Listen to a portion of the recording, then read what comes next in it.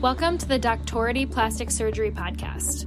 My name is Jenna, and in this series, I'll be speaking to plastic surgery residents and giving you an inside look at what it's like to train at their institution. We'll discuss the logistics, the leadership, and the lifestyle of a plastics resident at their program. Today, I'm speaking with Dr. Matt Farajzadeh, who's a first-year resident at the University of California, Davis. Matt is originally from San Diego, California. He completed college at UCLA and medical school at the Sackler School of Medicine. His academic interests include facial reconstruction, tissue regeneration, and surgical techniques and innovation. Matt, welcome to the podcast. Thanks so much for having me. So I'd love to get started by hearing the big picture overview about your program. So UC Davis Hospital, the healthcare center, is located in Sacramento, California. It's a bit of a younger program. There's only one resident per year that we take for the integrated program, and there's one resident per year that we take for the independent program. It's a very tight-knit group of people, which I think is really, really awesome. We all kind of know each other really well, and from just the get-go, I've really become a part of the team, and it's a high level of responsibility just being the only intern on the service, but it's also a very great learning experience simultaneously. So we have 6 years where we rotate through 2 different Kaiser facilities. We also rotate through the VA. We have a Shriners Children's Hospital that we rotate through as well.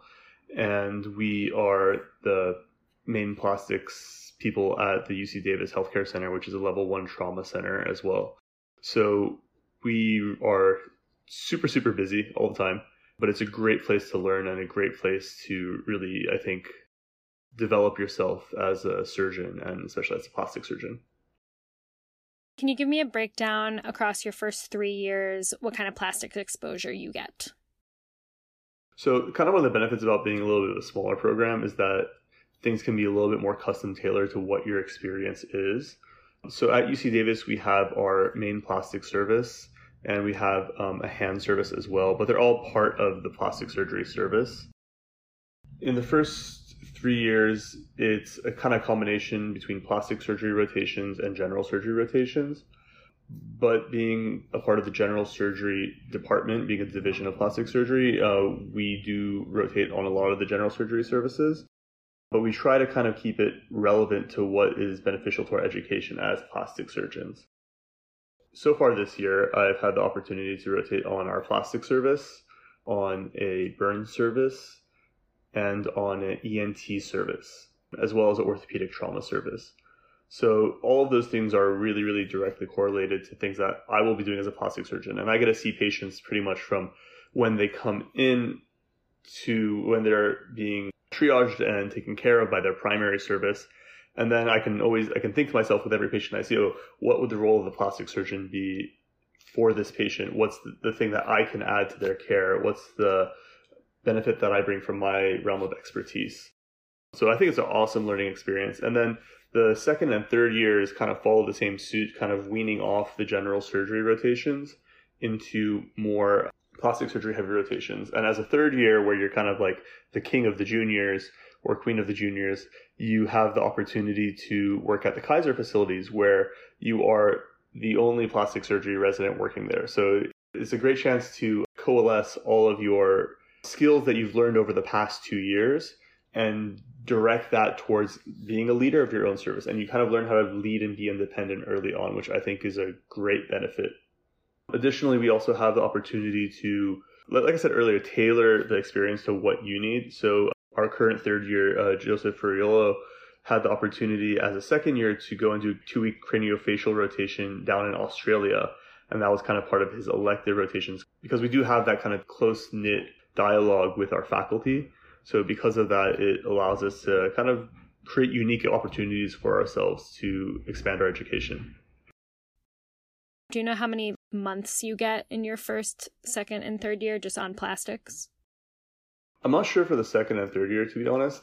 For me, I do about a third of my first year in plastic surgery on the plastic service. Yeah, so about 4 months. And then it just kind of increases year per year. So I think that don't quote me on this, our second year is kind of doing about like 8 months, it seems. So there are 3 independent residents. Are there any fellows at your program? So no, we don't have any plastic surgery fellows, which I actually really like, because then as a senior, you have the opportunity to do a lot of advanced cases. And so that kind of plays out like when you're at a Kaiser facility and there's no plastic surgery fellow there, you're the one who gets to do all the microsurgery cases. When we're at UC Davis Hospital, we do all the flaps together. And so even as a PGY1, I'm actually working in these cases. And that's because we don't get bumped from the juniors, because there's so many people you could fit around an operating table. I know some other programs that are very microsurgery heavy and have microsurgery fellows there. And still as juniors, you get to operate like a fair amount as well. But I think here you get that education a little bit earlier. And you're really encouraged. Like we had one of our residents recently graduated and became a faculty member. And he feels very confident just doing microsurgery right out of residency. Are there any particular either benefits or detriments you feel by having both independent and integrated residents there? I think it's mostly a beneficial thing having both integrated and independent residents. I think one of the benefits of it is that you have people who are already mature in their surgical training. And, you know, as a PGY1, I'm getting training, like my chief is a PGY9. And he has experience from, you know, multiple facilities, but also just from, you know, all those years of training. And he can really impart a lot of that knowledge onto me because he has an experience of what's really relevant from general surgery for me to learn as a first and second year. So I think that's really beneficial. And additionally, I think it's kind of cool getting to see people with different experiences and skill sets coming together. I would say that I guess something that is less beneficial about it is that I don't have any other PGY1 interns with me, which is not honestly the worst thing in the world because I get a lot of experience that way. I have actually made a lot of friends with the interns on the services that I've rotated off service with. And I'm very, very close with them. But the thing is, I kind of like being the only intern too. It's fun. I would say another benefit of our program, you can kind of get thrown into everything. I remember my first week, I started taking maxillofacial trauma call. And obviously I have backup and I could feel completely comfortable relying on my co-residents for backup.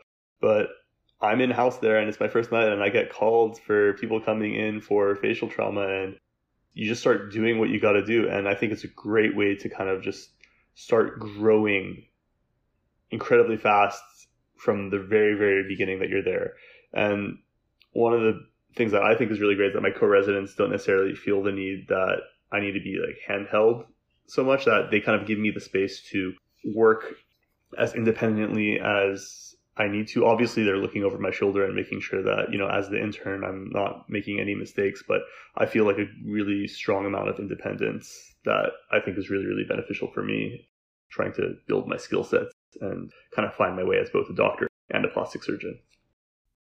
Can you tell me now a bit about research, both in terms of expectations and then also the support that you get once your research is, you know, ready to share with the world? So I think we get a good amount of support for research at our institution. We've been, I think, pretty active in the academic community. Our faculty is very supportive of us doing research. I don't think there's any specific expectation from us, but I think that there is an understanding that the more the better. And I think kind of like a loose goal that we've had is about 1 paper per year. I think our residents do more than that. We have a lot of projects going on simultaneously. Even coming in, I've had seniors come and approach me for help with projects and just to get involved early on from even my orientation week, just to kind of get the ball rolling. So like we really take care of each other in that respect. And our faculty also kind of pushes us to think in research terms. We have faculty members that are on editorial boards for multiple different journals. And our faculty also has different skill sets as well. So they really bring a lot to the table in terms of guidance and expertise in finding research. We have a research associate that works with us. She's a kind of research coordinator. And she helps us get all of our IRBs ready. She helps us kind of get the ball rolling, making sure all of our T's are dotted and our I's are crossed with research to make sure that we're following all the rules and everyone's information is safe and HIPAA compliant and all those good things. And then when you are ready to go present, does the program provide funding for that? Yeah. I'm not exactly sure like how much funding, like how many papers, but we get 1 meeting that we're funded to go to per year. And we also get one course that we're funded to go to per year.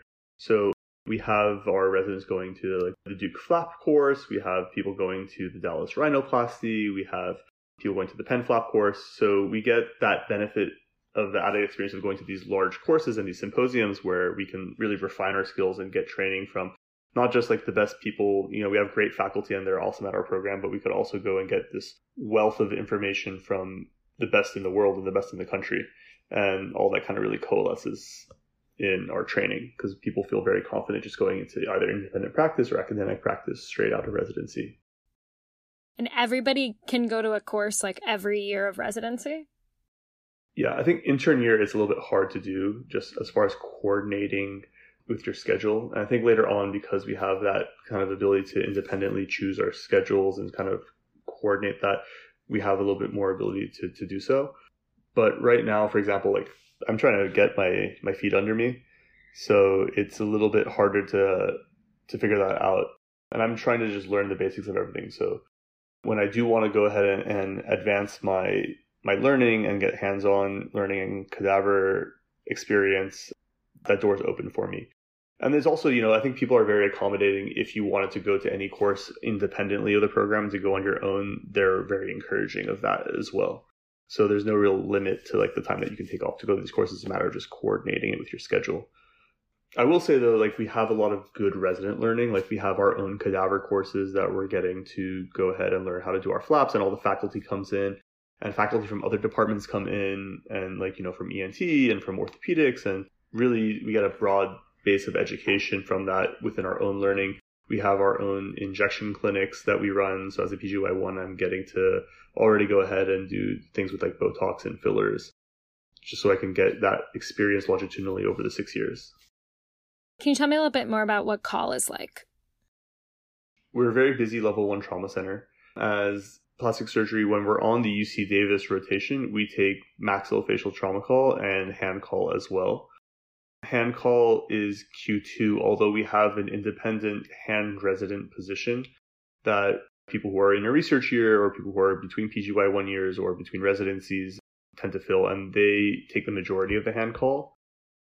But we take Q3 facial trauma call. So it's pretty busy, but it's also really good because it's the PGY1 year that you're the in-house call, and then the PGY2s, 3s, 4s, 5, 6 are all home call. So you have backup from different seniors every night. And additionally, I think the only nights that are a little bit more busy are the nights that we take hand and face together. But I think those are really good learning experiences because, you learn how to do all those things really early on. And so you kind of advance a little bit faster, I think, in the residency than you would if if all PGY1 was like buddy call or if there was no call PGY1. I think that it would be really harder to get your feet under you to feel more confident in your clinical and surgical decision making. And also it's a great experience too. I think like my second week, I had people coming in with like, dropping a saw on their face and getting it all cut in half. And my seniors were there to back me up. But, that was my patient, which I thought was pretty awesome. You don't think you could do it until you do it, which I'm learning in residency is really great because the more you get thrown into things, the more you realize you're capable of. So are there actual specific elective months built in? Or is it more like you just kind of work things into your schedule? There's like an open line of communication to work those things out.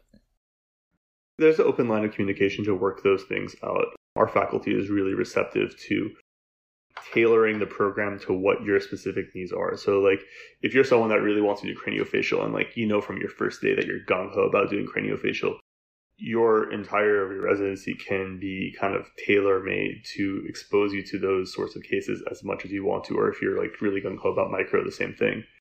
So I think one of the great things is that you really have an opportunity to direct your education whatever way you want. What kind of opportunities are there for like global rotations or mission trips? We do have a mission trip kind of built into the program. It's when you're a chief resident, you get to go to Hawaii with our chair, and he does like a 2-week craniofacial volunteering there for cleft lip and palate. That's pretty awesome, I gotta think, because A, you're in Hawaii, but B, you gotta do kind of one of those service trips. But I think that if there's something that you really want to do and that like kind of fits in with, your goals of education, then I think our faculty is pretty receptive to giving you space to go ahead and do those things. Can you tell me a little bit more about what the cosmetic experience is like? We get a lot of pretty good cosmetic experience here. We have both support from our faculty who have university-based reconstructive and cosmetic practice to people in the community that we're also affiliated with, that we're welcome to go in and learn from and work with and do that. Our last chief resident was able to go straight into his own private practice right away from residency. So I think that kind of speaks to our abilities and our exposures to cosmetic surgery here. I think there's plenty of patients in Sacramento and kind of this northern Central Valley area that are interested in cosmetic surgery. And between our faculty and people in the community, we get really good exposure. One of our faculty members, Dr. Pu, is an expert in fat grafting in addition to lower extremity reconstruction. So we kind of get the jack of all trades. And our program has had a pretty strong body contouring practice with Dr. Michael Wong. And he's been really driving doing these kind of total body lift type things and working with patients, paniculectomies and patients with morbid obesity. So I think once you get those really hard cases in, then you're really well set to do kind of people who are nice and healthy and want to just feel better about themselves. I think you get a really broad skill set in being able to help those patients out. Is there like a chief resident cosmetic clinic? Yes. So we actually have senior resident availability to do their own clinic hours. It's a matter of just scheduling it and finding patients. But even our PGY5s and PGY4s are able to book their own patients and have their own clinic. I'm able to find my own patients that want to go ahead and do Botox and filler, and I'll have a senior resident come in with me and show me the ropes, and we're able to do that from first year. And I think that level of responsibility just kind of graduates. So once you're a senior resident, then you get to do those small procedures independently. But once you're a senior resident, then we do have our own senior operating times that we can go ahead and book ourselves if we find those patients. Do you get any experience to gender affirmation surgery? I don't know a ton about that, but I do think that some of the Kaisers that we work with tend to specialize more in those smaller gender affirming surgeries. The UC Davis Health Center doesn't do those procedures a ton, but I've seen the Northern California Kaisers kind of being a little more specialized in those regards. Do you know if they're doing bottom surgery or maybe just more some like top and some facial kind of things? Definitely top surgery. And so what area of plastic surgery would you say that residents tend to come out with the strongest experience in? I think our residents come out the strongest in areas of cosmetic and aesthetic surgery, and additionally in reconstructive surgery as well, like microsurgery and reconstructive surgery. And how would you improve your program?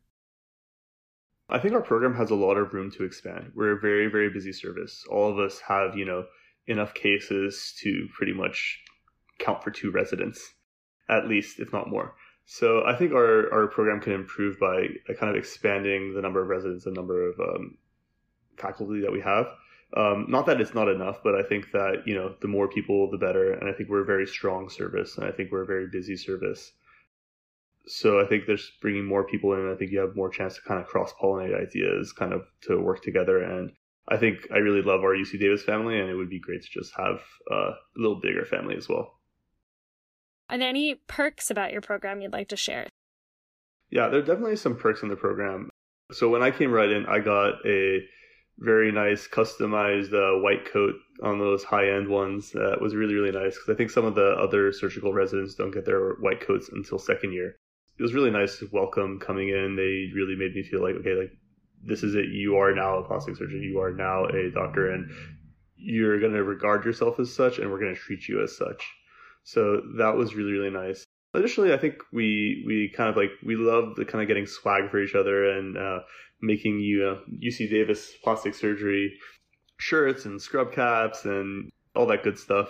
I think additionally we have a lot of events that are sponsored. So, we have our journal clubs that not recently because of COVID, but usually we kind of like have like a dinner at some nice restaurant for our journal clubs, and we can, all get together and read the latest literature and have those intellectual discussions. One of the biggest parts, I think, is that you can have some autonomy in your schedule and in your rotations. And I think that's, being able to tailor make your kind of education, within reason to something that's really interesting to you, I think is really beneficial. And I think also like the closeness with the residents is really nice. I have all my chiefs and all my senior residents and my junior residents all, I can ask them for anything, even if I'm not on service. If I have a question, if I have any issues, like literally anyone will help me out. And I think that's really special. And I know other programs that presidents are like super, super tight, but I really felt like it was a family here. So for me, that was a big thing that kind of drew me in. So now I'd love to hear a little bit more about the program leadership. So like your chief and your program director. Our PD has been Dr. Michael Wong, and he's been really, really awesome. He's been super helpful in kind of education. He's been really dedicated to educating our students. He's really made a huge effort to make our residents really front and center of his concerns and to promote our education and to make sure that we're being treated fairly within the university. And he's been like the strongest advocate for us of all time. Our chair is Dr. Granger Wong. And he is really, really open to having us come and, sit down with him. We all have meetings with him in the beginning of the year. And now kind of like halfway through to kind of sit down and like discuss how we're doing and how everything is going. So he's a very caring individual. And kind of from the very beginning, I'm having the opportunity to work with him and to get to know him. And, they're always willing to go out of their way to make sure that we're getting everything that we need in our education, and that we're well taken care of in regards to, how the university as a whole treats residents. And they really think that we're the best, and they treat us as such. Has there been a time where either you or another resident brought up an issue to your leadership and how they responded to that? They're very understanding of where we come from as residents and how, the stress that we're under and like the exhaustion and all of those good things. I think they're very understanding, and they tend to really listen to us and to take everything into consideration if any of those sort of conflicts come up. I think they really want everything to get settled with everyone's best interests in mind, and I think they've been really diplomatic in any sort of conflict resolution. Could you tell me a little bit more now about how residents live in Sacramento? So starting off, do they mostly live in houses or apartments? I think it's about a 50-50 split. I know that a fair amount of residents are actually owning houses here because it's a long program, 6 years. If you buy a house, it can be a good investment. And Sacramento, I think, is still California, so it's not always the cheapest place to be. But I think it's more reasonable than, some of the other big cities in our state. And it's not a little town. It's got like things that you want from a big city, but also some small town vibes. One of the things I love about living in Sacramento is that, you can just chill in town if you want to. And there's some great restaurants and coffee shops and all those things going on. A little bit different now because of COVID, but still I can still tell that there's some really good stuff around. But another one of the great things is that we're so close to Lake Tahoe. If you want to go, it's only a 2-hour drive. Yosemite is a 3 or 4 hour drive. If you want to get there, it's like an hour to San Francisco. So, you could really take advantage of those golden weekends. It's an hour flight to LA or San Diego. I've definitely taken advantage of some of those golden weekends. Like my fiance and I went down to Yosemite one time. I had, when I was post-call, and enjoyed that very much. And, I'm planning on going skiing a bit on the weekends where I'm not asleep in Lake Tahoe. So I think it's a really great place. A lot of our residents I know go down to Napa Valley a lot. It's an hour drive there for wine tasting and just kind of being outdoors. So I think there's a really big culture of working hard and playing hard here, which I think is really awesome too. What's the spread of people that are married, in relationships, single, have kids, things like that? I think it's about 50-50. And I'm seeing that kind of like from all over the place. I think some people come in and, are single and they stay single. Some people find, their partners here. Some people have kids during residency. Some people come into residency with kids. I don't think anyone in our program has kids right now, But one of our most recent chief literally had his second child as he was finishing residency. So it's definitely possible. And I think our programs, is very family oriented too. Is it necessary to have a car? No, it's not necessary to have a car. It's definitely nice to have a car, but I think a lot of people bike around Sacramento, and I see people biking all the time. I ride my bike every once in a while to work when I'm not half asleep, if it's not too early. A lot of people live within biking distance of the hospital, and I think it's really cool because then you don't have any issues with finding parking or bike parking. You literally just ride your bike right up to the hospital, you lock it up, and then you go about your day. Definitely don't need a car. I know a lot of people who don't use their cars to get back and forth to work. So I think that's most of the things I wanted to ask about. So any final thoughts either about your program or more generally on the process of choosing a residency? I think UC Davis is an awesome place to be.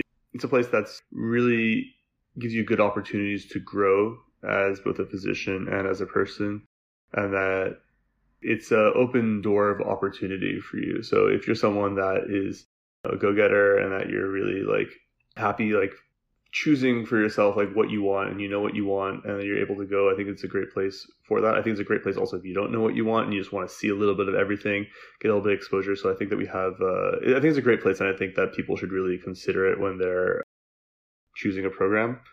I also think that when you're choosing a program, I know people a lot of times will think about the prestige of the program or who's the faculty there and all these sorts of things.